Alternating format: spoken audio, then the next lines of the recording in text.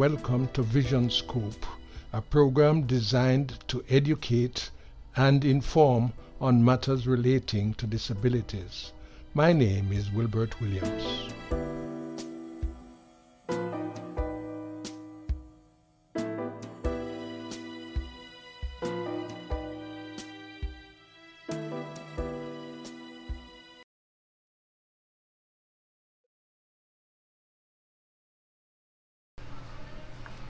Hello there, and welcome to another episode in the series Vision Scope.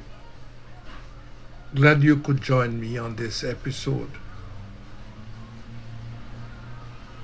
This program promises to be an interesting one.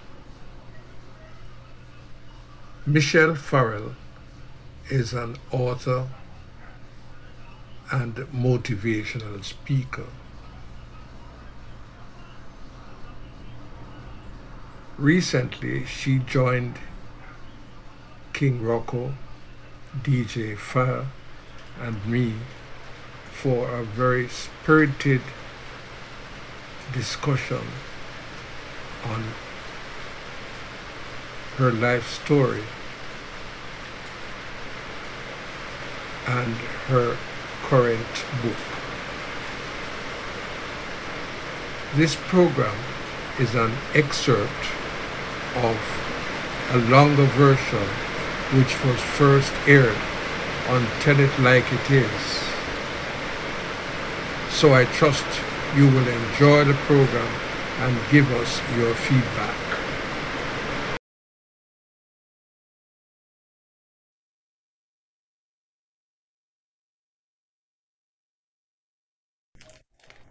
And we are back right here with Tell It Like It Is on UVC Radio with myself and King Rocco and Wise Willie and our guests. Now, I know her personally as Michelle, but for the sake of professionalism and this interview, this is ML. And so, with that being said, let's get introduced to who ML is as an author and motivational speaker. I mean, she has a few titles, but let's talk a little bit about the stripes that you had to earn to get to that point. Ooh, stripes. Thank you guys so much for having me. I'm really, really excited about this, actually. I'm so sorry it took me so long, but I have so many things to promote and so many fun things to talk with you guys about today. My stripes. Whew. So I'm a cancer survivor. So I get cancer stripes, and I'm a woman, so I get woman stripes, and I'm a black woman, so I get big black woman stripes because that's deep. But I'm also legally blind. I'm also a daughter and a fiance and a sister, and I wear a lot of hats. But I wasn't always able to be all of those things. So I definitely can say that because of all of the hats I wear, I definitely earned my stripes. Yes. Step back a little bit, ML, and tell us about your early days. How did it all start for you? Can you give me more how did what all start? Do you want to know how I got to writing? Your general development. You lost your sight, but initially you were not blind, eh? You were not partially sighted initially. You had full sight? Correct. So I was actually born. I was born with congenital cataracts, and I had my very first eye surgery when I was only 9 months old.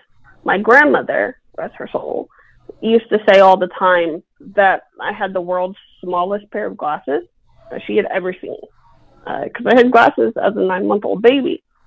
But aside from needing glasses, my vision was fine for a really long time. Honestly, it wasn't until being diagnosed with cancer as a 5-year-old when things started taking a turn, because my vision still wasn't perfect. I had glasses and correction, but a lot of kids had glasses. What took a turn for me was going into remission from cancer and finding out that my cataracts had came back, and not only did they come back, but they developed into glaucoma. So for a very long time, I was able to sit in the back of a classroom and read from a chalkboard. And slowly over time, my vision deteriorated. And now I'm still, I'm not considered a high partial anymore, but I am considered a partial because I still have some vision. But my vision has changed so much. I mean, even just in the past 3 years, I'm cane dependent now, which I didn't used to be.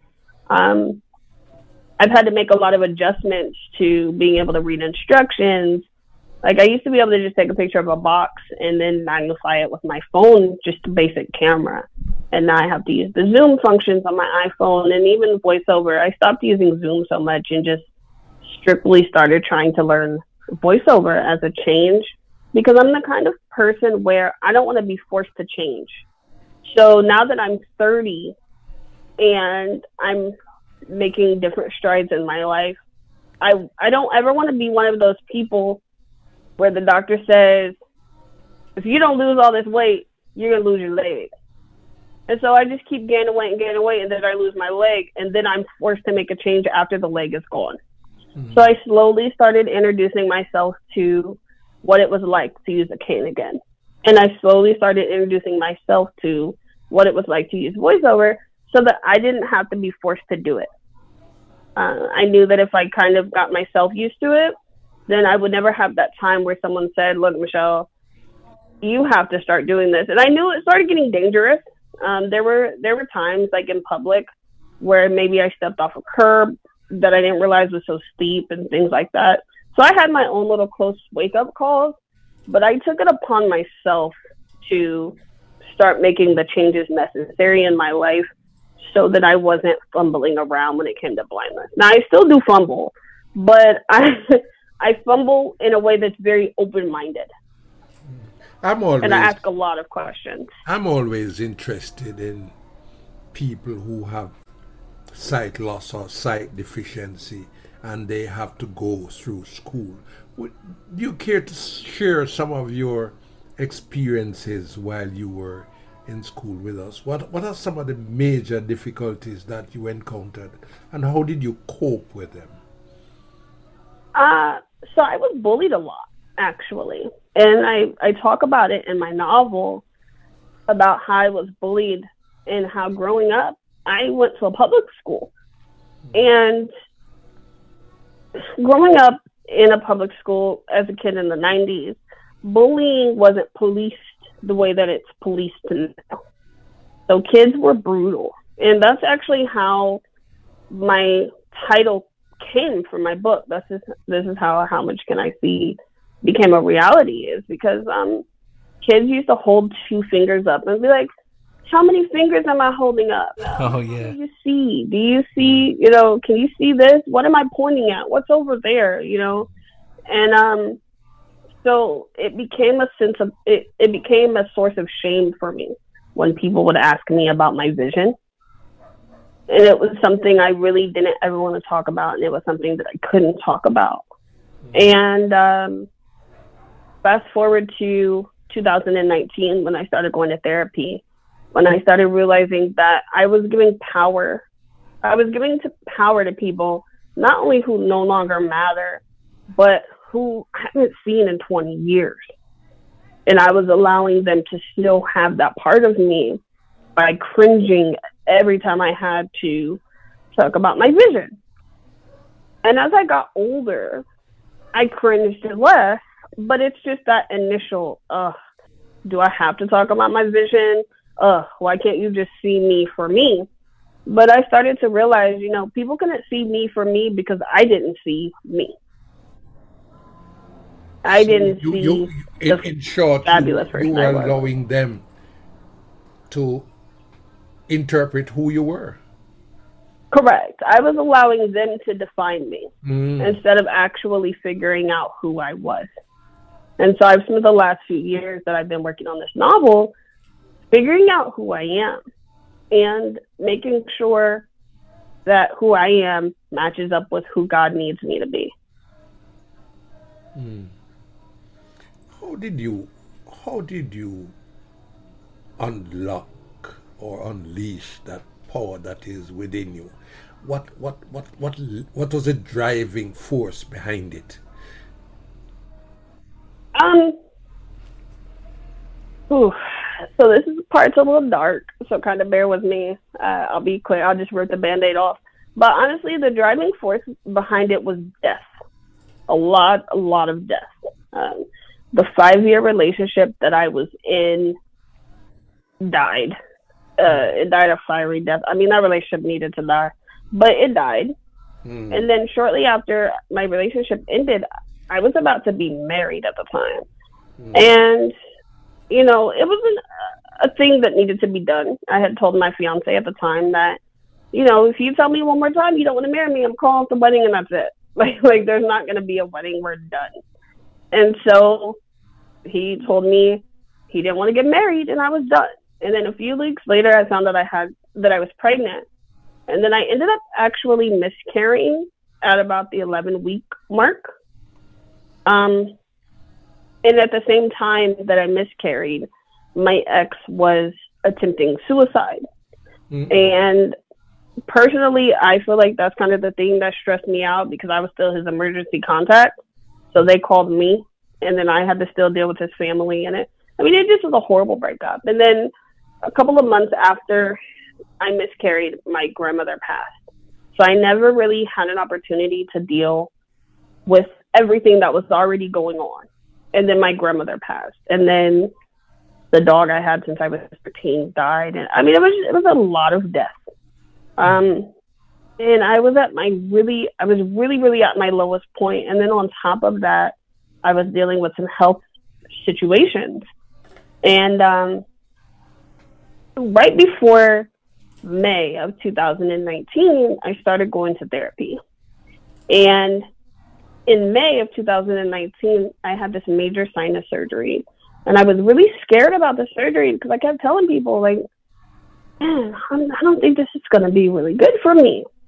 And everybody was like, Michelle, you know, it's not a big deal. You're going to be fine. And I was like, but I'm really scared. My fear was that I was going to stop breathing. And everyone was like, you know, they're going to trach you. And I was like, I think I'm going to stop breathing. And I had this fear because for months, because my sinuses got so bad, I couldn't sleep at night because I would fall asleep and then I would wake up and like probably needed a CPAP machine at the time, or like I wasn't able to breathe. It was such a bad infection. It was like all in my face. It was gross. And so when I went into surgery, I ended up in the ICU for a few days, about 5 probably, 5 days and 4 nights or so. And I really did, in a roundabout way, stop breathing. What ended up happening during that surgery was my blood didn't clot properly. So all of the blood from them like digging up in my nose and all of my sinuses was draining directly into my lungs. And since I had the trach, they didn't notice it because it was breathing for me. But when they tried to excavate, my throat closed and I wasn't able to breathe on my own. And I remember waking up and knowing like something is really, really wrong. And I woke up strapped to a hospital bed. I woke up strapped to a hospital bed in an ICU, unable to speak or move or talk. But I only woke up because my grandmother told me to. I remember hearing her voice and her telling me like, "Time for you to wake up, kid." So that's actually how my book starts. My book starts with me sitting in that coma, reflecting on my life up until that point and what led me there. So all of those things back to back to back led me to really being like, I need to make a life change. And then I was really depressed because I still hadn't really gotten to deal with the loss of my baby, and then my grandmother, and then other people that I cared for died. It was just a lot of death. And so that darkness kind of started to consume me. And my best friend was like, no, I'm not gonna let it take you. So we're gonna fix it. And so she conspired, because I went into like a period of time where I wasn't really answering the phone. I was pretty much only talking to my mom and my doctors. And because after I thought I was better, then I started losing vision again. So in October of 2019, I had another major eye surgery that didn't work. So I ended up still losing over 70% of vision in that eye at the time. And it was just so many things that were going on. And I was like, I don't want to live anymore. And everyone was like, Michelle, death isn't like, and I was like, I've dedicated children. For someone who believes the way that I believe, I don't understand why all these bad things keep happening to me. Like what is it that I'm doing that makes things happen to me that are so bad? Like I can't catch up. I can't win for losing. Ever thought that maybe you were being tested? Oh, absolutely. Absolutely. But it took me going to therapy to be able to say, you know what, maybe God is breaking me and destroying the person who I was, so he could make me the person who I am now. And unfortunately, it took someone else committing suicide who was a former acquaintance of mine. And she had like a similar health struggle as me. Like she dealt with a lot of things where she was in and out of the hospital a lot and stuff. And she allowed that darkness to consume her. And so that was the wake-up call for me that said, you know what, Michelle, maybe if you would share your story, and maybe if you would talk to people about how you're feeling, and, don't just be like, I'm depressed. Be like, I'm depressed and I want to die today. How do you feel? So that other people can not be so ashamed of feeling, like my feelings were justified. I miscarried and then my grandma died. And my 5-year relationship was over. And 2 people I really cared about died a couple months later. Like it was a lot of things that were like, I felt justified in my choice. And other people probably would have said, she's justified in her choice. Did you manage to rescue your friend, your male friend who was about to commit suicide? How did it all end? My ex? No. So I only found out because he ended up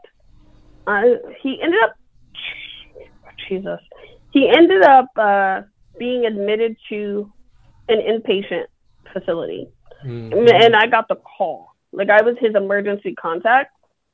So that's the only reason I even really knew, because we weren't together anymore. So he was staying at the apartment sometimes, but mostly we were just trying to stay out of each other's way until we figured out what we were going to do, So I got the call at like 6 a.m. Now keep in mind, he left the house at like 4:30 so that he could go to work. And I get a call around 6 or 6:30 saying, we found him. We're going to, take him down to the emergency room, and then he'll probably be admitted for inpatient observation. So that's kind of what happened. And it was even more hard because he tried to tell his therapist, he was like, oh, well, she doesn't want to get back together with me. And also, I'm depressed because our wedding is coming up and we're not getting married. And the therapist was like, that made it even worse for you. So yeah. So basically, it was a lot of personal thing this individual actually was dealing with as well. Not only health issues.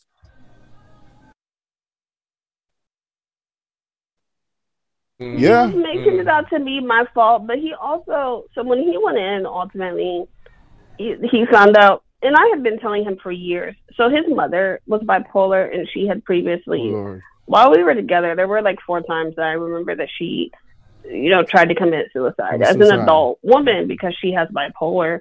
And I kept telling him for a long time when he started having manic episodes and stuff, I said, I think you have some bipolar. And he was really in denial about it until this episode. And then he, was an inpatient. And then they say, you have bipolar depression. And so it was, I think, a combination of things because, yeah, he had some other factors. But honestly, I think that it was his way of trying to manipulate me because I told him at the time, I didn't care if I was pregnant or not. We weren't getting back together. Like, it was too toxic of a situation. And so, to me, it was kind of a manipulation. But that's not to say that he doesn't have legitimate issues, because he does. He just also made an adult choice not to deal with those issues. And I think that that's important for the kind of conversation we're having, to establish that when I knew that I was in a dark place, I made a choice to say, I need to deal with these issues. And when I couldn't make that choice, I had, you know, and I know that not everyone has this, but I had, you know, at least one person to say, you know what, Michelle, if you died, it would hurt me. That's important. And ultimately, that's what I needed. I needed someone to say, you know what, Michelle, if you were no longer here, it would hurt. Because for me at the time, I needed that lifeline as a reason to stay. Does that make sense? Yeah, absolutely. A lot of sense. Because I couldn't come up with a reason of my own. Yeah, I mean, you didn't want to, you weren't going to live for you at the time, so you had to live for somebody else. Yeah. And so I lived for her for a while. But in all of that you were experiencing in your life, what would the family support like to you? I mean, so I will be honest and say, at the time, I felt like my family wasn't supportive. Not for lack of trying, but because up until recently, I've always felt like I've had this kind of relationship with my family where I couldn't be honest. Like, I couldn't be like, you know what? I'm really, like, this is really a hard time for me. My family was so used to saying, like, oh, well, you're so strong and you're the bravest person I know, that I felt like even as a youngster, I had to be the strength. Like, I had to tell my family, right. And I had to tell my family as a child, like, oh, it's okay to leave me at the hospital alone. I understand, because I did, but that's also not something you put on a child.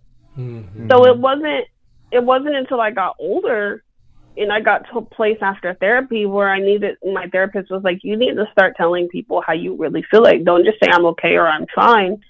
Let people know how you're really feeling, and if they can't handle it, it's on them. Like, stop suppressing your own feelings because you're afraid of how someone else is going to take it. Because I did that. I used to take on everyone's feelings and everyone's fear and tell them it was okay. But I've never had an opportunity to be vulnerable. You know, even as a kid at the hospital, they come in and the doctors talk to you like you're an adult. They ask you, they tell you, this is what's going to happen. And they break it down for you in words that a kid will understand. We're going to cut you open. We have to take this out because it's making you sick. Whatever the case is. But you have to grow up really fast because you become this 5 or 6 year old kid having to understand what they're doing when they're inside of your body and you're passed out. And so my family has just always treated me as if I was way more mature emotionally, which, you know, wasn't always the case. Like, mentally, I was very mature. Emotionally, I was still a child.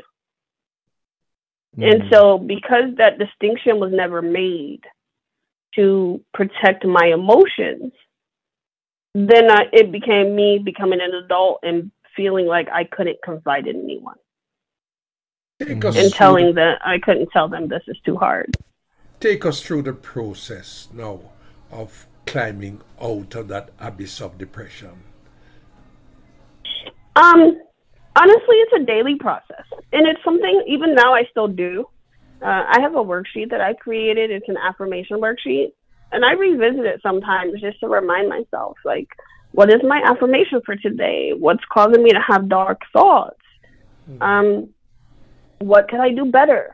You know, did this upset me? And if so, did I address it at the time? And did I do it in a way that's healthy? Now, the process, besides going to therapy and cleansing myself spiritually. The other process was learning me and learning, all right, Michelle, you're single now. You're not beholden to anyone. You want to start this new path. What does this look like?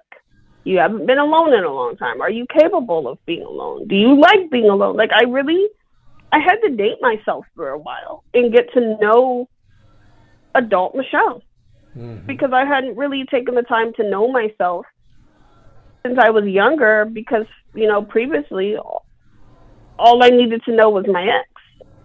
What does he want for dinner? You know, am I doing laundry tomorrow? What are our plans for the weekend? Like, it was never just, Michelle, what are you doing? It was, what are y'all doing all the time?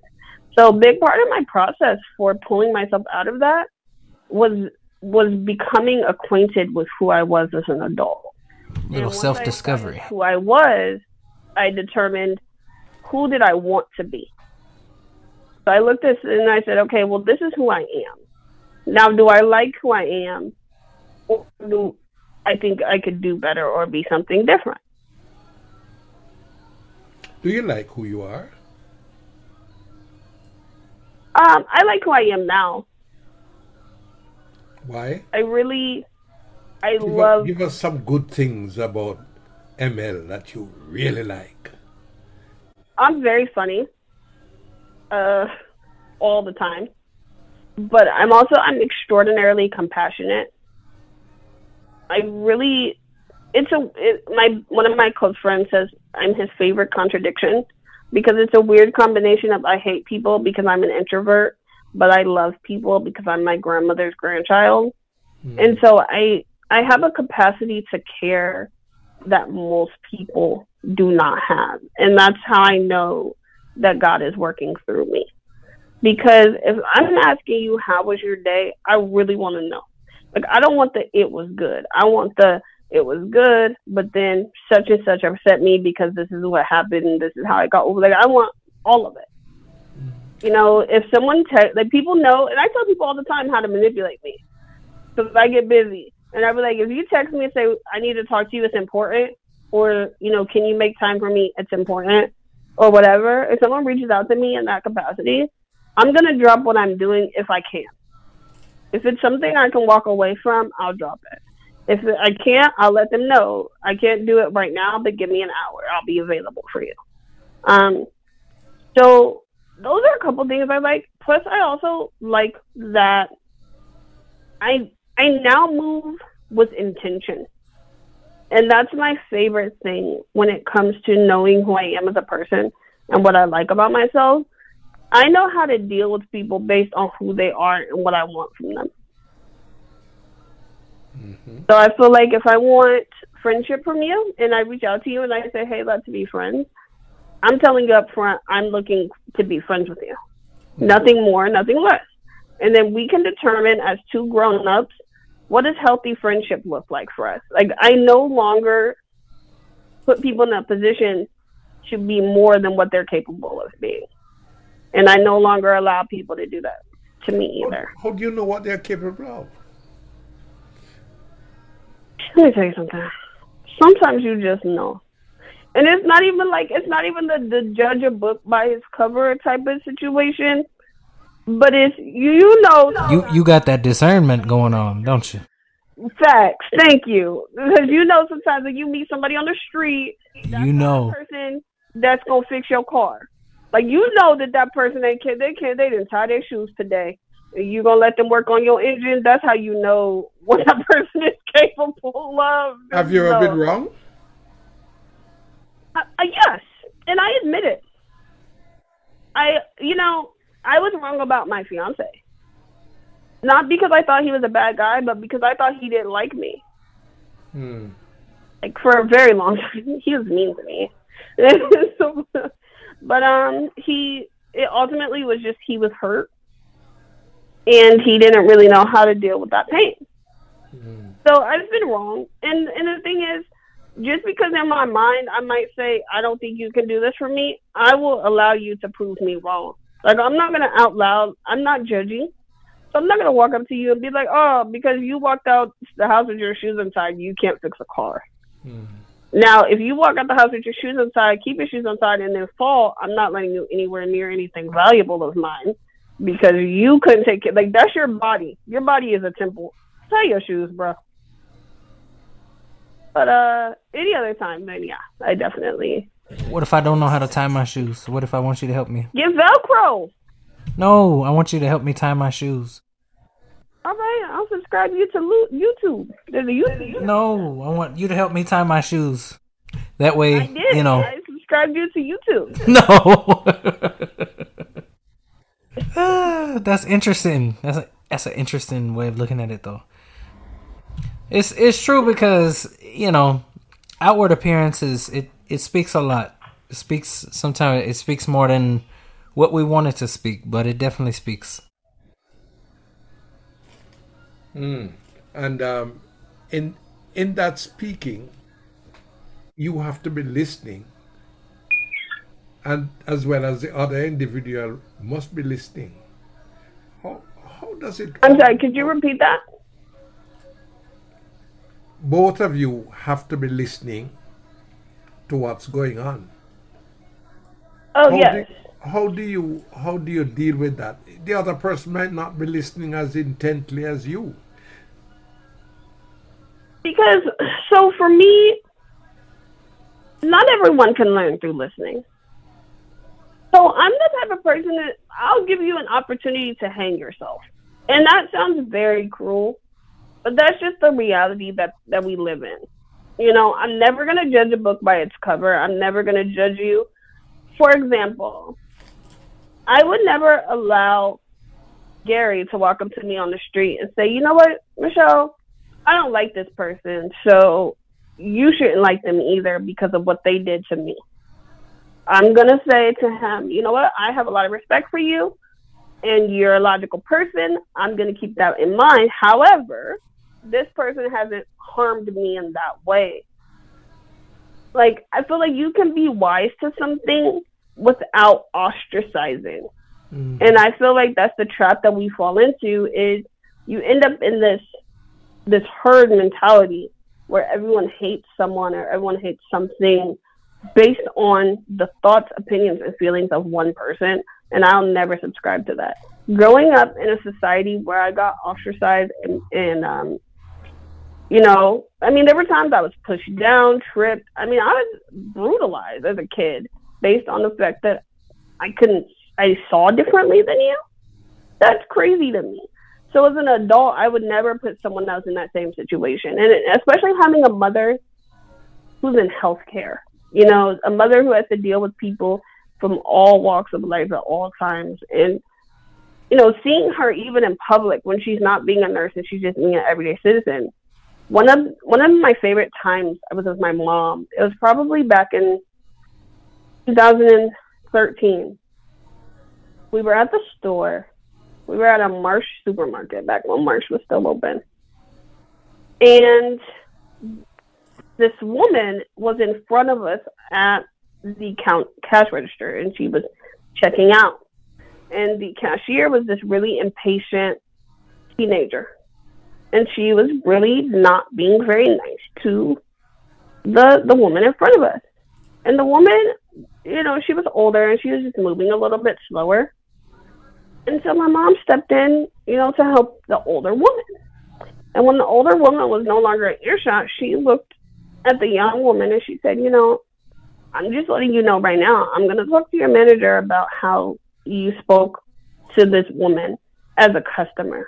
Because all she needed was for someone to be patient with her. And that's your job. And for me, that was a really powerful moment for my mom to step up and say, you know what you're doing is wrong. And she did it respectfully. She didn't get loud. She didn't get disrespectful. She just said, I'm letting you know to your face that I'm going to talk to your manager because we come here. And she was like, frankly, I have a daughter with a disability. And if she ever came here without me, I would want to believe that the establishment would treat her with respect as a paying customer. Mm-hmm. And you didn't show me that today. Based on how you treated this woman, you didn't show me that coming here is worth my time because that's how you treat people. And Michelle, you telling us um, about your situations and how you were climbing out of depression and the things that helped you. Um, Hmm. and I recognize from your story that it's an ongoing process, eh? You, Absolutely. how do you feel these days? Do you feel that you're on top of things now, that things are getting better? Oh, absolutely. I was just telling one of my family members earlier, like, I'm better than I've been in a very, very long time. Mm. Um, I mentally, I'm doing phenomenally. I, I'm getting more sleep right now in my life than I've gotten in a very, very long time. I used to only sleep 4 hours, if that. Like I slept like I was in the hospital, getting waken up every 4 hours to get my vitals because I was conditioned because I spent so much time in the hospital that I slept in 4 hour increments. It was really strange, but I was used to that, and I mean I did fine on that. But I'm like sleeping, 6, 7, sometimes 8 hours a night now. I smile and laugh more than I've smiled and laughed in a really long time. My relationships with my close friends and family members is really healthy. I mean, I'm doing really phenomenal just based on the work that I did for myself and based on the work that we did as a family. In your introduction, you said that you were a fiance. Do you want to tell us a little bit more about that? I'm always intrigued by that part of life. I think that I could talk about that man all day, and that's like you might want to save that for the end. No, because I want I it to come later. I so I fell in love during the pandemic, and I am madly over the moon in love. Not the infatuation kind of in love, but I'm in love with a person who, like me, has been through his own hardships Hmm. and has spent time learning about himself and growing. And so now we're just at a point in our lives where we're growing together as a couple. I have a lot of respect for him. He's a radio personality. We do a podcast together called It Goes Down in the DM. It's a love, sex, relationship type podcast. It's not for children. I'm just going to put that out there. Like, don't let your kids listen to my podcast and then come talk to me about what I said. So This is Tell It Like It Is. good fun. Yeah. Like, don't be coming to me talking about my daughter name is Nina. You said Nina was a whole name. Nina is a whole name. We did say that. It is. Y'all know any Ninas that ain't hoes? No offense to the Ninas out here, but y'all got Houdinis. Y'all got Burger King bathrooms. So we have so much fun together. We adopted a yellow lab back in November. His name is Rufus, and he's our world. And it's phenomenal having a life partner. Even when I was with my ex, my health issues were separate from our relation. Like he tried to keep that separate, and he made it a really big problem to the point of I had a lot of insecurity just based on health things I could never control. And so to have a partner who's like, you know what, be vulnerable, you cry, you scream, and I'll advocate for you. Like I'm finally at a place where he allows me to feel all of my feelings. Like I don't have to be sick in the hospital bed and still be the only person advocating for me in the room. Hmm. And in the past, that's what I was used to. I was used to being sick in a hospital bed and still being the only person there to advocate for myself. Hmm. So it's just been phenomenal having a partner and revisiting the idea of monogamy. He and I are of a particular age. He's 29 and I'm 30. And a lot of our friends, and well, not direct friends, but acquaintances, people we know are in polyamorous relationships or open relationships or whatever everybody's doing out here. I feel like I'm old because I don't know none of the names for none of these things.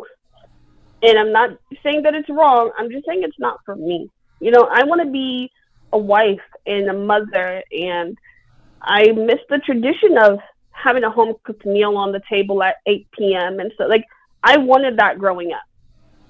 And so I found a fiance who also wants that, and we make it work. Okay, let me, I have a question that I must ask you. Okay. And that question is, how do you define love? So, love, I don't feel like it can be measured or defined. I even have a tattoo that's a heart, and it's intertwined with an infinity symbol, and around it says love can't be measured. I feel like love is a feeling. It's something that you know. There are certain things that when someone does them for you, you know that they're doing them because they love you. And you know that they love you because it's something that you feel. You feel like people don't really acknowledge the energy that surrounds them, but I'm big on people's energy.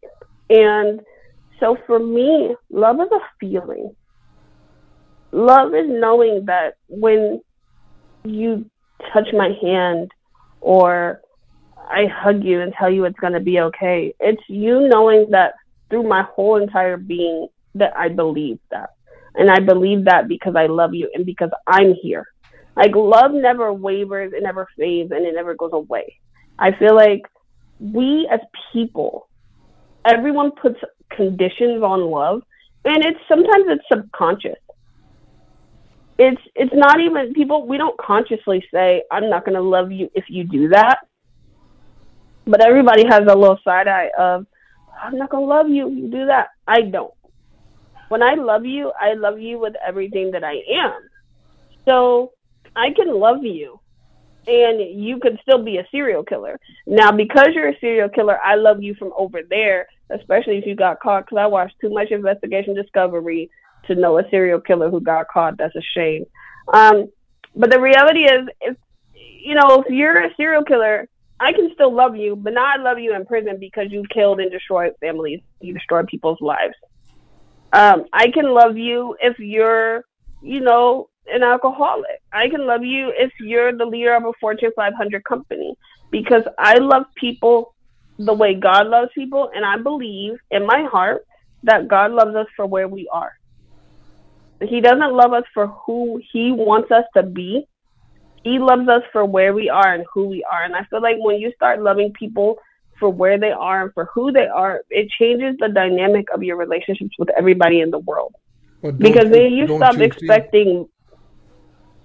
Sorry, don't you think that despite the fact that God loves you and it's unconditional, you have to conform to certain standards to come into his presence?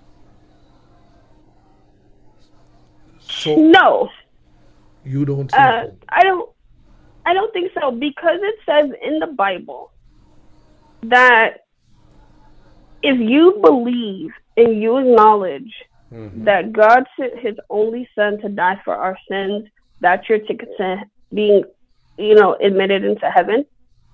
Like, it says that in the Bible. We all skip over that part.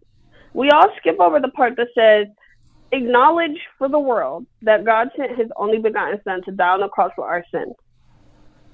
We all say, well, you have to live like this to go to heaven. You have to do that to go to heaven. But let's be honest out here. Jesus loved the prostitutes too. Jesus loved the beggars, the murderers, and the thieves. He didn't condone what they were doing, but that doesn't mean he didn't love them. It just means he said, I love you, but if you don't change your ways, you could end up on a dark path. So in essence, you do believe that you have to conform to some sort of standard to get to get on the right path, which would be in his presence. Yes. or you still don't? Because, so do you remember the story about the what was she? It was in the Bible, maybe at the Last Supper. I think she was like a lady of the night or something, and she went in, and all she wanted to do was wash God's feet. Yeah. Mm-hmm. Yeah, I remember.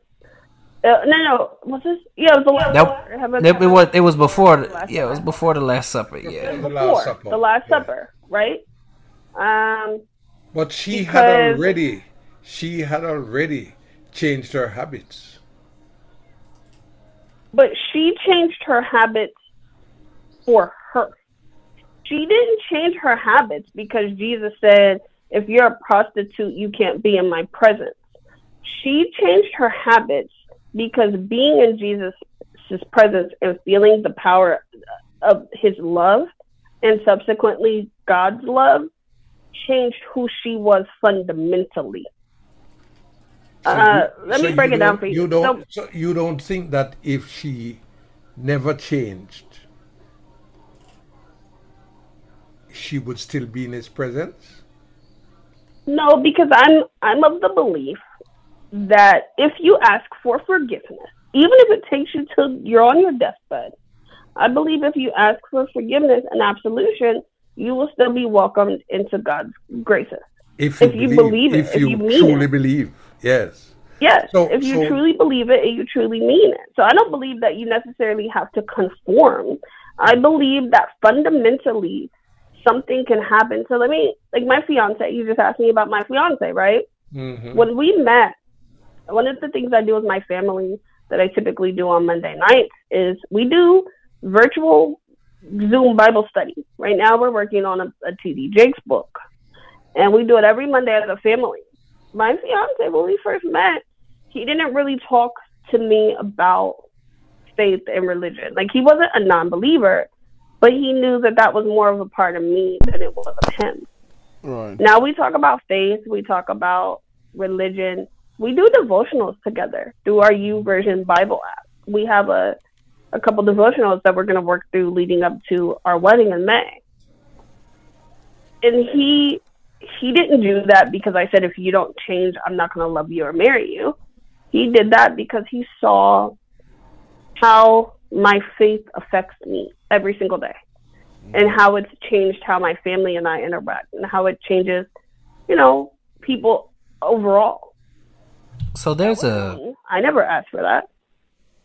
Right. Well, that's conformity in a sense, because what happens is he has conformed, he believes in you, and so he has made a transition. Because of she. But right. And that's what I'm I disagree with that's conforming. I'm saying that I don't believe that people have to conform. Yes, he did conform, but I don't believe people have. I believe he could have lived his life just fine the way he was, and still, after acknowledging that, God sent his only son to die for our sins, we would end up in heaven together. Well, basically, see a change in your life. And because you come back, change in your life, I think you probably consider yourself, what? Yeah. So live this way. I mean, so there's a if you are changing, there's a scripture, right, in Romans 12, where it talks about to not conform to the ways of this world, but to be transformed by the renewing of your mind, right? So I can't say, well, you can do anything you want, and I'm still going to be in the midst of it, because that's not what I'm telling you. I'm telling you, I'm not asking, what I'm saying? I'm telling you, do not conform to this world, but be transformed by the renewing of your mind. Now, whether you do it for you or you do it because you want to be in my presence, whether you're compelled to do it because you want to be in God's presence or because you don't want to miss out on what your significant other is part of, that's neither here nor there. The thing is, it still's got to be done.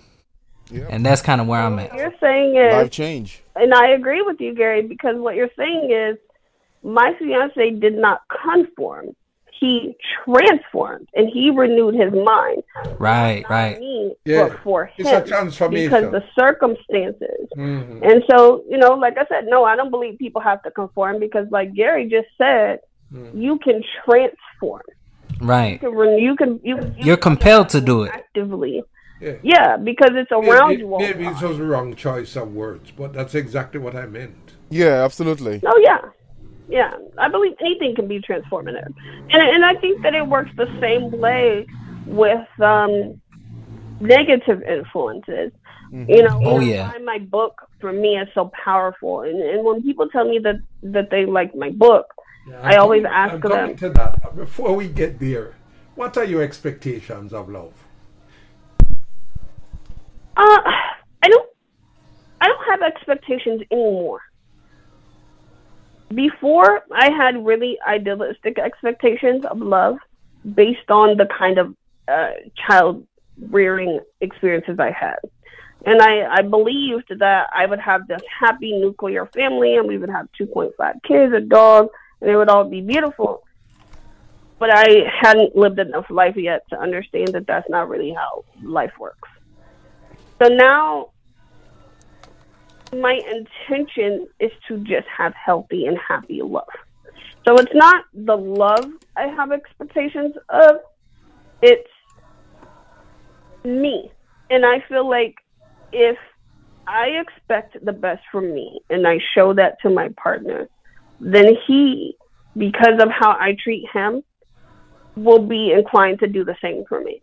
There goes that transformation once again. Love, and I feel like as long as that love is still flowing, and as long as the intention there, because intention matters.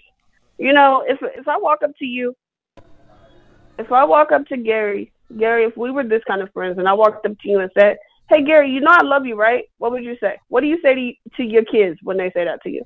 What do you want? That's the first question. I used to say to Mom, you know I love you, right? She said, "What do you want?" Yep. Well, I think, to be honest, if you come up to me and you say that, I'd probably just laugh. But I don't know why I would. But I would just laugh. Because I don't say that to people.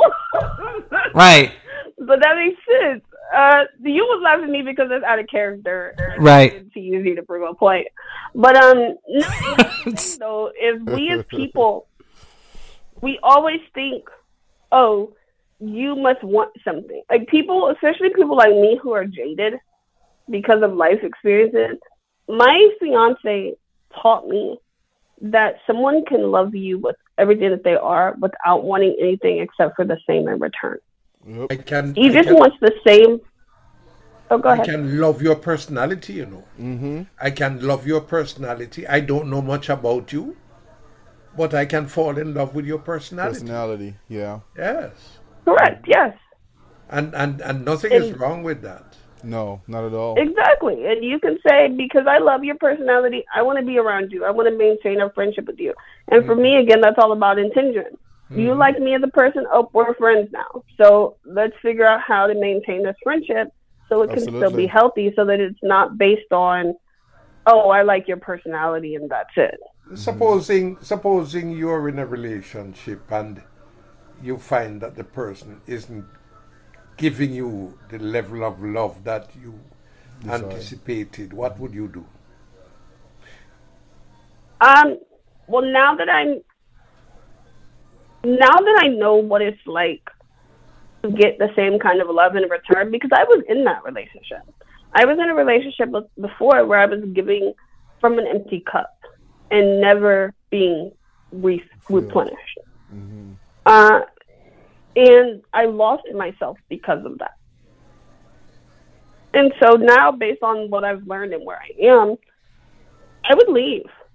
Like, if that were my situation, if I had any inkling, I mean, even going forward, if I had any inklings going forward that my relationship would end up as a soul-sucking endeavor, I would dip out. Because I now know, and I now can say out loud, I matter. I don't have to question it. I don't have to sit alone at night going, don't I matter? My feelings matter. Doesn't what I want matter? I can say out loud, I matter. And what you're not about to do is have me doing 6,000 things for you. And what did you do for me? Or you're not about to have me working 10, 11, 12 hours a day, and then you want me to come home and cook dinner. You've been at home all day, bruh. Order a pizza. I know my worth. I know my worth now, and because I know my worth, my expectation for everybody is either value me or you don't get me. Respect me, value me when I'm in your presence, or you don't get my presence. Can you help me out? Help me out with something. I'm gonna play devil's advocate just for a moment. Earlier we talked about love. What do we expect from it, right? And it's like we shouldn't expect anything, right? So if we don't expect anything, then why are we now all of a sudden? If you do 6,000 things for me, you do that because you love me. You know what I'm saying? And whether I do one or a half of something or 600 or 6,000 just like you, shouldn't it be said that I love you the same? You know what I'm saying? I may not do it the way you do it, but it doesn't mean that I don't love you. But see, it seems like we're expecting a return on our investment, and there's nothing wrong with that. But I want to talk about that. Well, no. The love in this scenario, the love isn't the issue. The love is there. The word we're looking for is value. I did for you because I love you. So but do you value that I did those things? If you do 6,000 things, are you expecting 6,000 things in return? No. No. But if the only thing that you do for me is order your pizza, because I work 12 hours, and I don't have time. I don't want to come home and cook because I'm tired. To me, that's showing that you value me. That's showing that you care enough about the fact that I might have had a long day today to take the initiative to say, you know what, babe, you don't got to worry about dinner. You don't have to worry about cleaning. Like, it's about. At least that individual should be able to reciprocate something. I like how you're separating this, because this is really good, because this is exactly what I was looking for. Important.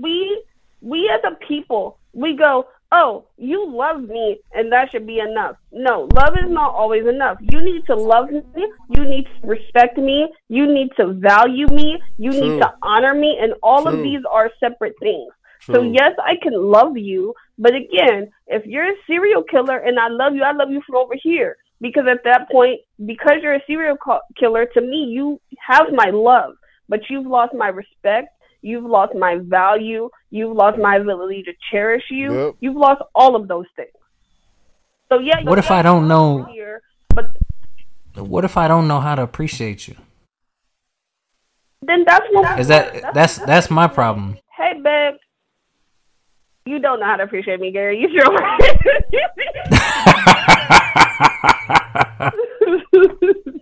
No, like for real. Like I'm saying this because I've seen, and you have too. You know what I'm saying? You've been in relationships, or you've seen things where it's like, and you say, and it's like, it's like I'm feeling bad, and they're like, what you want me to do? Give you a hug? And it's like, well, shit, like. Yeah, but some people just don't know. You gotta beg for it. Yeah, it's like some people really don't know how to just can't really do that. You know what I'm saying, like, especially in a relationship, when it's time to turn it on. Yeah, it's like we talk about this a lot in my podcast about love and value, and let me tell you, the thing is there's never a time. What you should never do is turn it off.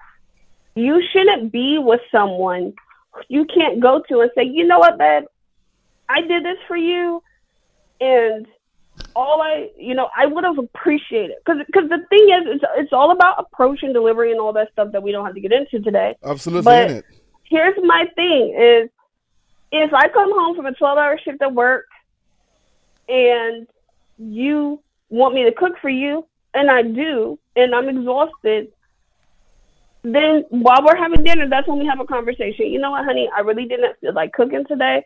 I would appreciate it if you would have just ordered a pizza. And then if you say, well, why didn't you call me? Okay, cool. I know for next time. I know next time to call you and say, hey, I'm really tired.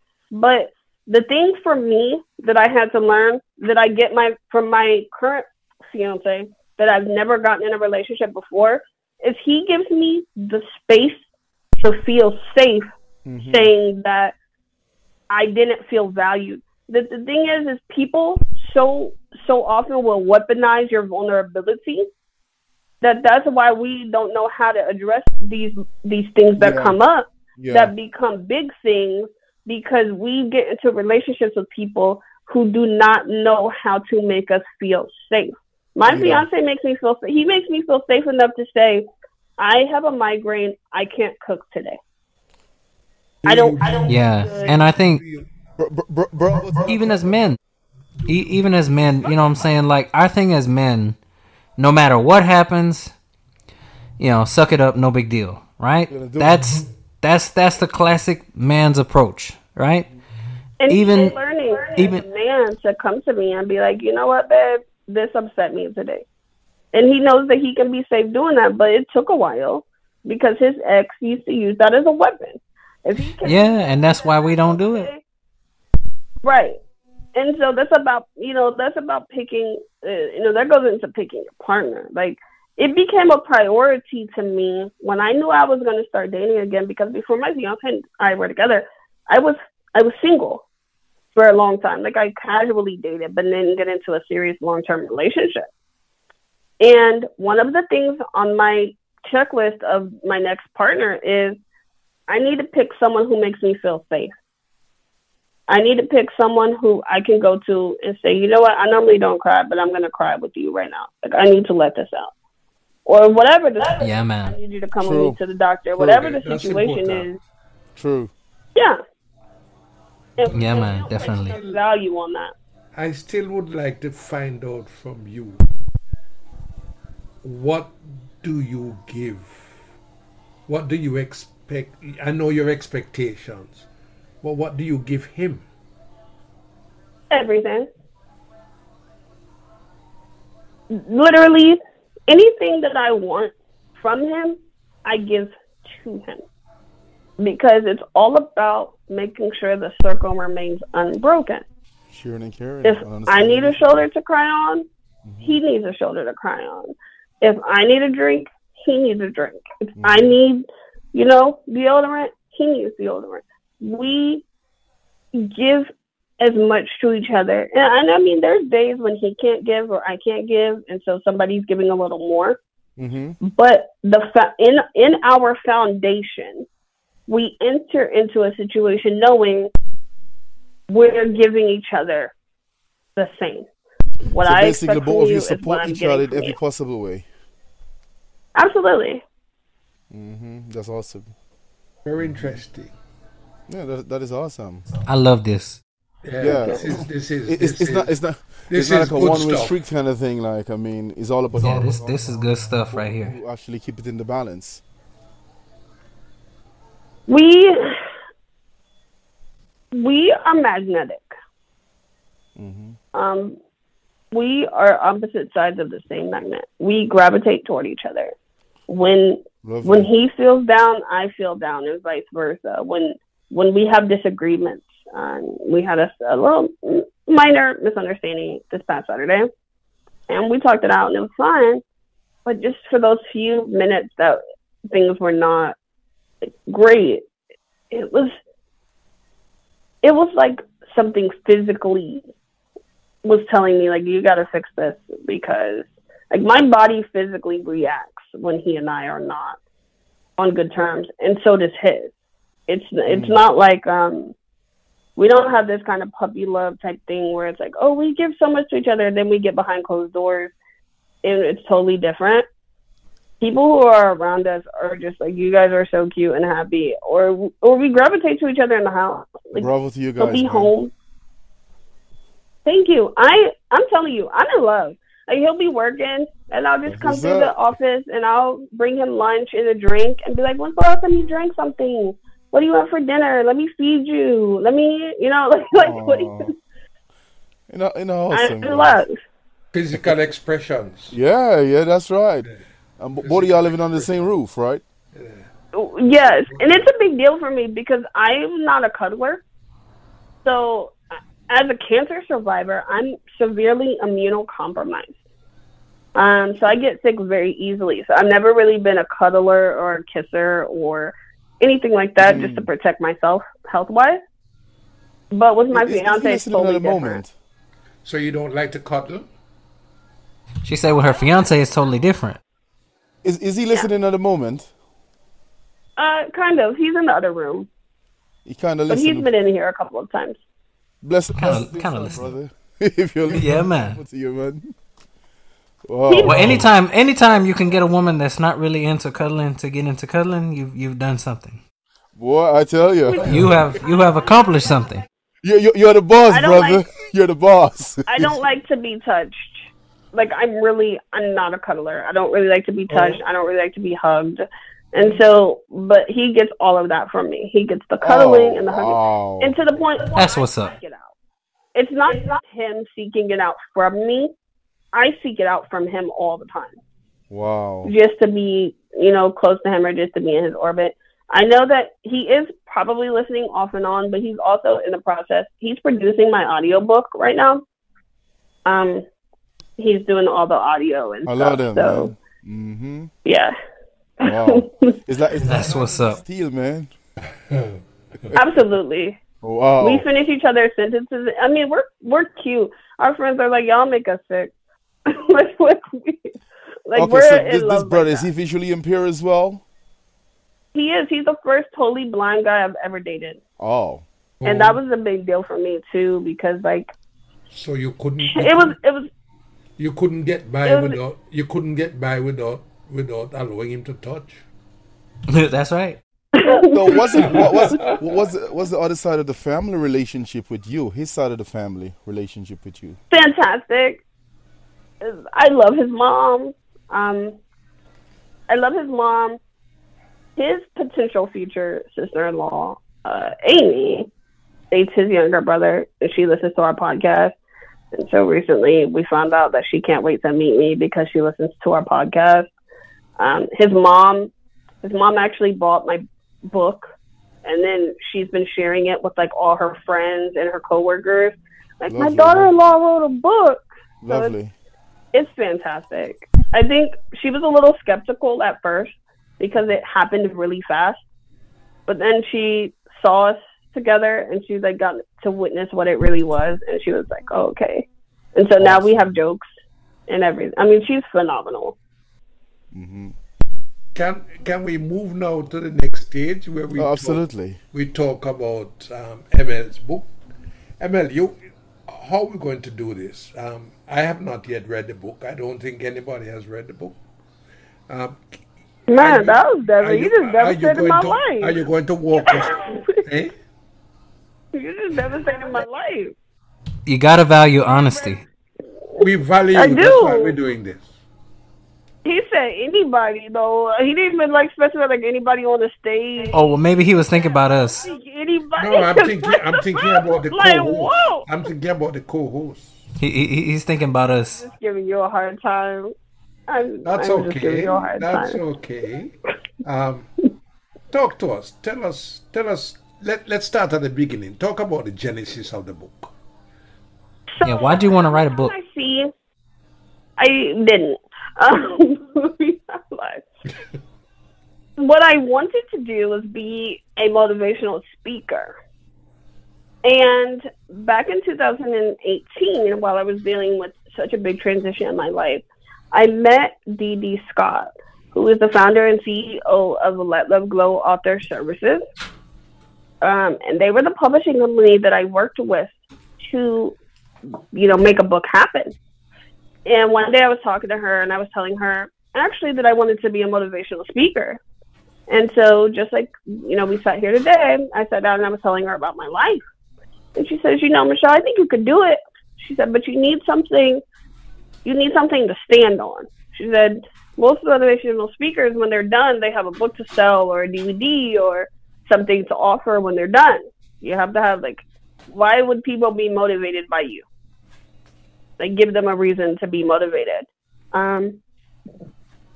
So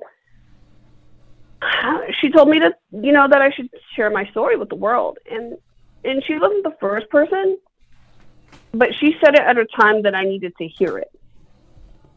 So all through while I was dealing with everything I was dealing with between 2018 and 2020, I was brainstorming and working with her on how we could potentially make a book happen. Well, once we got through all the hurdles of what was going on with my health and my family, then, the pandemic happened, which was perfect because everyone who ever wanted to write a book had an opportunity to sit down and write. The issue is they didn't really have an opportunity to publish. And so I wanted to figure out how I wanted to tell the story. Like, did I want to just do a regular biography or an autobiography? Did I want to do a memoir? How did I want my story to be told? So I decided that out of respect for my family and out of respect for myself, my story would be a reflection of my life, but written in fiction. So some of the main characters' names are changed. Some of the times and people and places are changed.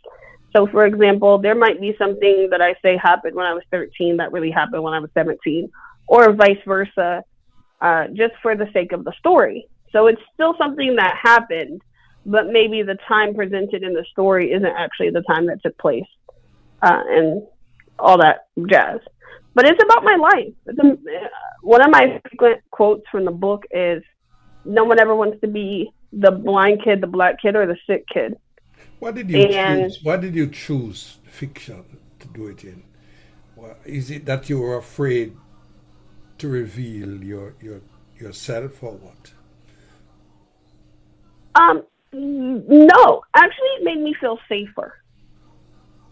It made me feel safe because, as cathartic as it was, when you're narrating in fiction, it's almost like it's not happening to you. Does that make sense? Yes. So I was telling my own story, but I was telling it from the perspective of someone else. So I was able to distance myself from it a little bit, which allowed me to be more truthful, actually, because that distance was there. When I tried to write it as a memoir, it wouldn't work because I was so afraid of hurting someone or painting the wrong picture or offending someone or not getting it right. My reason for asking is that if you're going to motivate people through your writing, if it's not you in the lines, it sometimes doesn't come over as well. That is why I posed that question. No, I respect that, and I agree with you, and I think that it's important, and you'll find a lot of novels, you'll see it say a novel based on a true story. So that's not to say that this thing didn't happen, but maybe this thing didn't 100% happen exactly how they said it did. What was that movie? Alpha Dog. Alpha Dog is a really good example of a story that was turned into a movie based on true events that didn't happen exactly how they said that it happened in the movie. And again, I feel like for me that lent credence to being able to tell a better story, because I was able to distance myself from it and just say this is how I was feeling. And I'm not gonna lie, what we did is we wrote it as me, and then we went back for the main character specifically and changed the names so that it still was coming from my perspective. So we knew who the main character was going to be, but I wrote it as me, and then I went back and changed the names. And then also to protect my family and friends, because there are parts of my story, for example, that discuss suicide, sexual assault, family dynamics. All of those things occur at some point in the book. And even though it's my story as a whole, I'm not the only one affected by my story. You know, I still think about how my mom potentially would be affected. So she's not named in my book. My aunts and uncles, cousins. I think about The fact that, people, because of our affiliations to each other, could potentially judge them based on my book, and I didn't want that kind of backlash for them either.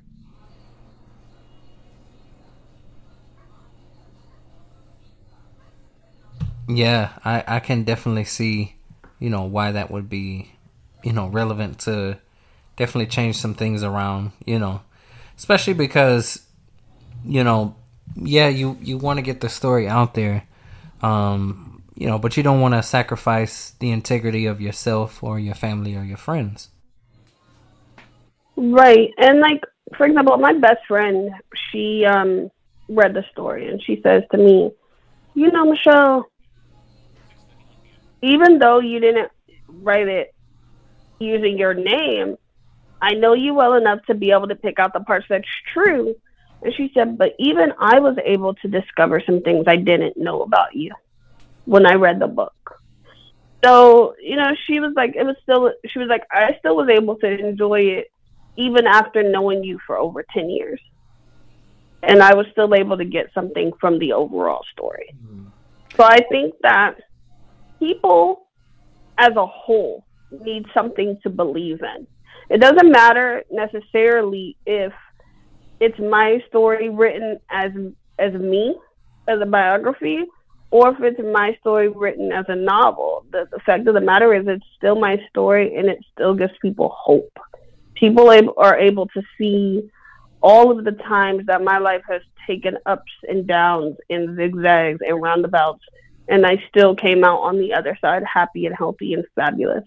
And I think that that's the important thing. The book has how many chapters? Jesus, I don't know.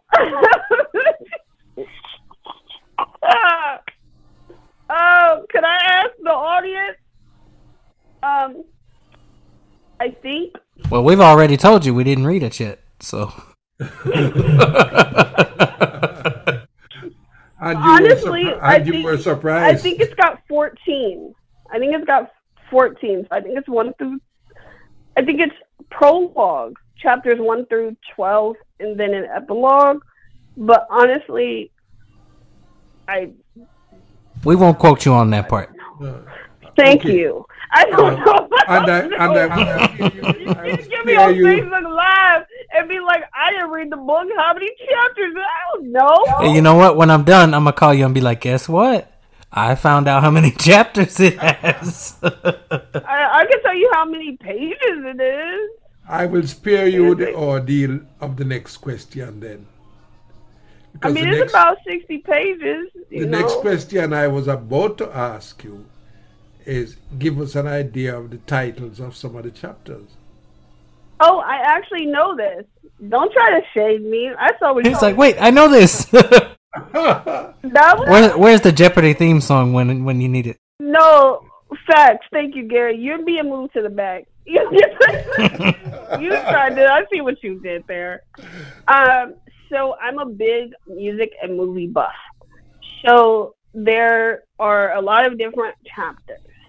For example, there's a chapter called "Take Me to the King." It's the song title by Pamela Mann, and then that particular chapter has a subtitle called "A Conversation About Faith," where I talk, where I kind of go into my feelings about faith and religion and things like that. There's a chapter called Cinderella. There's a chapter called The N-Word, where I tell a story about being called the N-Word one day on the bus. There's a chapter called Arkansas Regrets, where I talk about moving from Indiana to Arkansas and back again. There's a chapter called Cinderella. There's a chapter called Wings, and it's a song by Little Mix. It's at the end. So maybe I can't tell you how many chapters there are, but I can definitely tell you what the titles are. They're song and movie titles based on my life. I'm a big movie and song girl, so that was incorporating that into my story was important to me. Because music and movies used to be my escape. Music, movies, and books were my escape growing up. And so it was important to me to be able to give that back to people, and so that they can have some insight into what kind. And like, the song titles are all over the place. So it's great fun to see the kind of music interest I have. The chapter on music and the movies, what is it really getting to? What is it telling? What is it trying to tell us?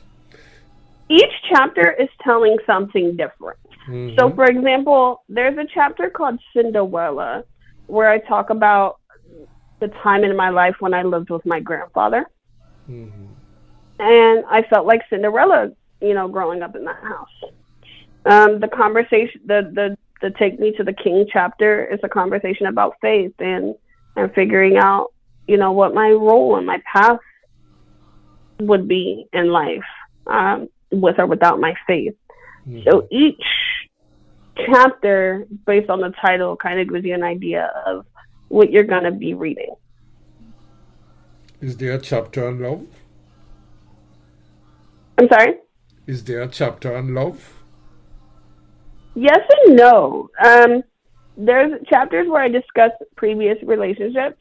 However, the next novel is going to be called How Much Can I See? A Conversation in Love Letters. I was just going to say that you need to go back and write a new book. Oh, I will. My fiance and I are actually going to be writing it together. We're going to be co-authoring it. Mm-hmm. And we're going to each tackle our journeys to each other. Okay. And we're going to write it. Again, it's going to be like a conversation in love letters. Okay. So that's my next project. So we're going to really... we have a second book to look forward to. You do have a second book to look forward to. And we're going to try to read it before we bring you back. Yes. Maybe you should read the first one before you bring me back. Definitely. Forget the second one. Let's go back and read the book. You definitely need to come back. Thank you. That means we're definitely going to read it. We need to read this book. But we need to read the book first. So where can we find the book? It's about expectations. That's right. Earn it. Yeah. So right now it's available for Kindle Unlimited memberships. You can download it as a free read. So please go read my book if you have a Kindle Unlimited membership. If you have an ebook reader or a phone or anything else, you can go buy my ebook right now on Amazon.com. Look for How Much Can I See? A Novel in Essays, or search me as an author, ML Farrell, and you'll find it. You can follow me on Amazon, which is so cool. I think that's so cool. You can follow me to get word about any kind of new releases. By this weekend, everybody, you guys are hearing it here first on Tell It Like It Is. I came with an announcement. By this weekend, there will be a paperback book available for order. Awesome. And as we speak, we are working on... All right, I see you. Just because. As we speak, we are currently working on an audiobook. So probably by mid to late May, there will be an Audible version of my book. Check it out. I can't wait for that, man. Yes. Yeah, I can't wait for that. It's really, yeah, man. It's trending. It's doing really well, like surprisingly well. It's very short. It's trending consistently near the top of the 90-minute literature and fiction short reads Amazon charts. I'm in the top 100,000 of Amazon author sales right now, which is a big deal when you think about the millions of people who put books on Amazon regularly. Mm-hmm. Wow. And so for my book, the last time I checked, it was like in the 96,000 area, which was phenomenal. So I'm really excited. It's a short read. You can read it between things. If you're a bath person like me, you can bust it out and read it while you're taking a long hot bath and get your little self-care done, ladies. Men get things from my book too. We're going to shove it in our pocket and read it in church. You should. Go to church. One of my fiance's best friends, actually, he did my very first book review. And I cried a little bit because I felt so honored. That man, I have a lot of respect for him just as a man. and he read my story. And for a man who doesn't really know me, except for that I'm his friend's girl, to read my book, and he was like, it's really powerful, and I'm really like, I'm gonna share it with my family and my daughters. For me, that was a really big deal. Like, and that's all I really want. Even if only one person gets something from my story, still important. That's what matters. Mm-hmm. That one person matters. I just want to be able to change people's lives, and I also want to offer them a community. I want people to know that wherever I am, wherever you see How Much Can I See, wherever you see author ML Farrell, that's a safe place for you. And I want to build those safe places because no one built them for me. And so that's just the safety net that I want to offer to the world. Mm-hmm. Awesome. What do you do? Definitely be reading that book. What do you do? What do you do when you're not writing? During the course of the day? Nowadays, I've actually been doing a lot of scheduling. So interviews, podcasts, events. I have an event that I'm going to be participating in October. So I'll be able to come to you guys soon with more information about that. Lately, it's been wedding planning. I actually am in a very blessed situation where my partner knows that I want to be a motivational speaker and I want to be an influencer, but like in the positive way. So he gives me the space to do that. So I do a lot of networking.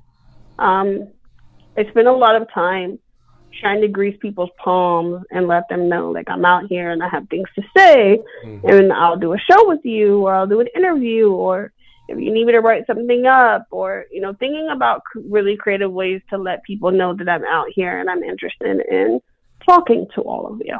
Mm-hmm. So you spend a lot of time communicating with people and making schedules. I do. So it's interesting because, and again, it goes back to our conversation about relationships and respect. Mm-hmm. So my fiance and I, we tend to get up around the same time and move similarly. So essentially, from 7 a.m. to 7 p.m. every single day, my phone, the ringer is on. You can call me, text me, whatever. Mm-hmm. From 7 p.m. to 7 a.m., my phone is on silent. Yeah. That's not to say I don't pay attention to my phone, but that's to say that's when I really start winding down and spending more time relaxing my mind. Personal time. Mm-hmm. And then pretty much after 11 p.m., I don't take any calls that are not from family. And I don't respond to messages that aren't from family or anything like that. And he's the same way. So I have basically from 7 a.m. to 7 p.m. to do whatever I want, whether that's Clubhouse, whether that's Facebook, Twitter, Instagram, TikTok, whether that's doing interviews like this. I have all this time to be available for everyone else. And since my partner is working, I have to also consider when can I be available for my partner. Mm-hmm. And then him too. When he's not working, he has a lot of other things that he's doing. So for us as a couple, it's really important to set aside that time. So right now, the momentum has been crazy with my book stuff. So our time is typically we get together at night before we go to bed, and we discuss our devotional. Well, I asked you about what you do during the course of the day. Is that life is so expensive these days, and bread and butter issues come up from time to time. How do you deal with those? So, not really. I mean, life is expensive, yes. However, that's not to say that even though, because I can still I now can make revenue off the book, which is fantastic. And it's not to say that I don't have my own income stream. So he's not he's not carrying the household financially. So bread and butter issues don't really come up for us. And we have a pretty solid understanding of what our finances look like, because he knows me and he knows that even though we've discussed it, and for the most part, I want to be like a stay-at-home mom or a stay-at-home wife or whatever, And eventually I'm going to start a nonprofit. And again, I want to do motivational speaking, and I want to be able to do stuff like this every single day of the week where I can just sit down and just shoot the shit for 2 hours. So the motivational speaking really keeps you going then? Oh, definitely. It definitely, and right now I've come into a lot of situations where people have offered to speak to me, but it's becoming frequent enough that hopefully I can even, do like get some best of moments together so I can start shopping them around to people. So that's really what keeps me going, being able to connect and inspire. But I'm an introvert at heart. So when I don't have anything, I read. I spend so much time. I'll put my phone on Do Not Disturb and read. And then 3 days later, 17 people say, Michelle, I called you. One day I put my phone on Do Not Disturb. When I took it off, I had 221 notifications. That's a lot. Yeah. Because my phone goes crazy. What kind of books do you like to read? Everything. Oh my God, everything. I love hearing about other people's lives, so I love biographies and memoirs, but I'm also just crazy just a little bit, so I love investigation, discovery, and snap, so I love mysteries and thrillers and suspense books. What I don't like is romance. You know what's up. Same here, man. I don't like romance novels. Like, I'd rather see you kill somebody than fall in love.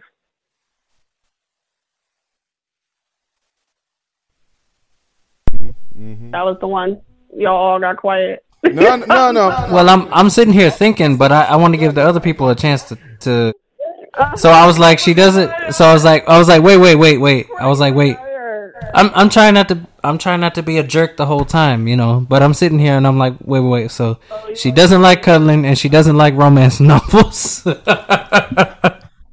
I'm not big into that romance novel thing either. So I got her, man. Well, I'm not big into it because it's always the same thing. It's always the same. Man. It's always the same old cupcaking, or those novels where you cupcaking and then you find out he or she is super crazy, or then you mix religion into it and there's this crazy pastor that sleeps with like 4 or 5 different women and it documents everything. Much younger. This soap opera thing, I was really big into this whole Young and the Restless thing. But thinking about it right now, just, oh my God, and the Bold and Beautiful thing. But I don't want to leave. I think that when you've been through things, like I'm sure we all have been through things, romance novels, in my opinion, it's a headache to tell it like it is stage, is romance novels are for people who ain't ever it's either this side. You either haven't been through shit or you've been through too much shit that you need to escape. And for me, I just can't. Like, I've been through too much. Can't deal with them dramas, man. Nauseous. You're looking for a heaven. Yeah, I can't deal with them dramas. Right, and also as an independent woman, I'm not reading no book where a man has to save me. No, I'm saving myself, bro. Like, you need to fall in love with me because I saved you. Why I gotta be rescued and be a damsel in distress and stuff? How come you didn't get kidnapped, sir? Well, but why can't the man save you? Why not? Because why can't I assist in the rescue? Like, how come you didn't get here? Like, what if he gets there and I'm already, rescuing myself, so then we just help each other get out safely? How come you gotta kill the bad guy? He off rescue. I'll have save you. At least he tried. No, this ain't horseshoes or hand grenades. Yeah, you can look. You do the first part, the da, and he does the last part, duh. And see, you work together. No, at least he attempt to save you, Michelle. Let me say something. I but feel she's like saying you must know who to leave alone. That's true. And if we were working together, I shouldn't have been in a situation where I needed to be rescued in the first place. Because where were you when I was put into this situation, sir? Well, ma'am, you insisted that I not try to save you. All right, Gary. What happened to? I thought you wasn't talking right now. Well, I wasn't, but now I am. See? And you see. You also have to remember, maybe when you were down, I did not know you. Mm-hmm. And now I come into your life. And I'm trying to rescue you. That's bullshit. You could have prayed about it. You could have asked God to send you me. Could have prayed about it.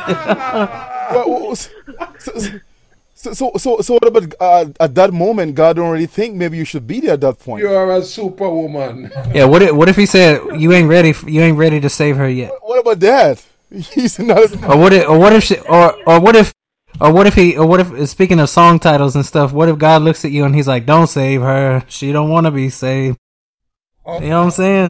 Or let us stay a little longer. That's fine. I respect it. That's like a solid song title. I respect that. You know what? You can't say. You know but what? No, that's really the story of people's lives. You can't save people who do not want to be saved. That's true. Save themselves. I have bad news for all you guys. I have bad news. Yeah. We don't have any more time left to save. Listen, man, we need to bring Michelle back in the studio. We definitely need to do that. That's right. Yeah, when you're ready to release, whenever you release that book, we definitely need to get back here. Yeah. Yes. So I'm listeners, right now. What are you listeners, saying? we're going to have to leave you today. Unfortunately, we have run out of time completely. So I'm going to leave you, and I'm going to say, as always, peace. If you have any questions or comments regarding this program, please address them to norwill2@gmail.com. That is NORWILL number 2@gmail.com. Thanks for listening. Have a happy and productive week. That's it for today. Join me next time when we'll present another in the series Vision Scope. Music was provided by Rennie Williams Jr.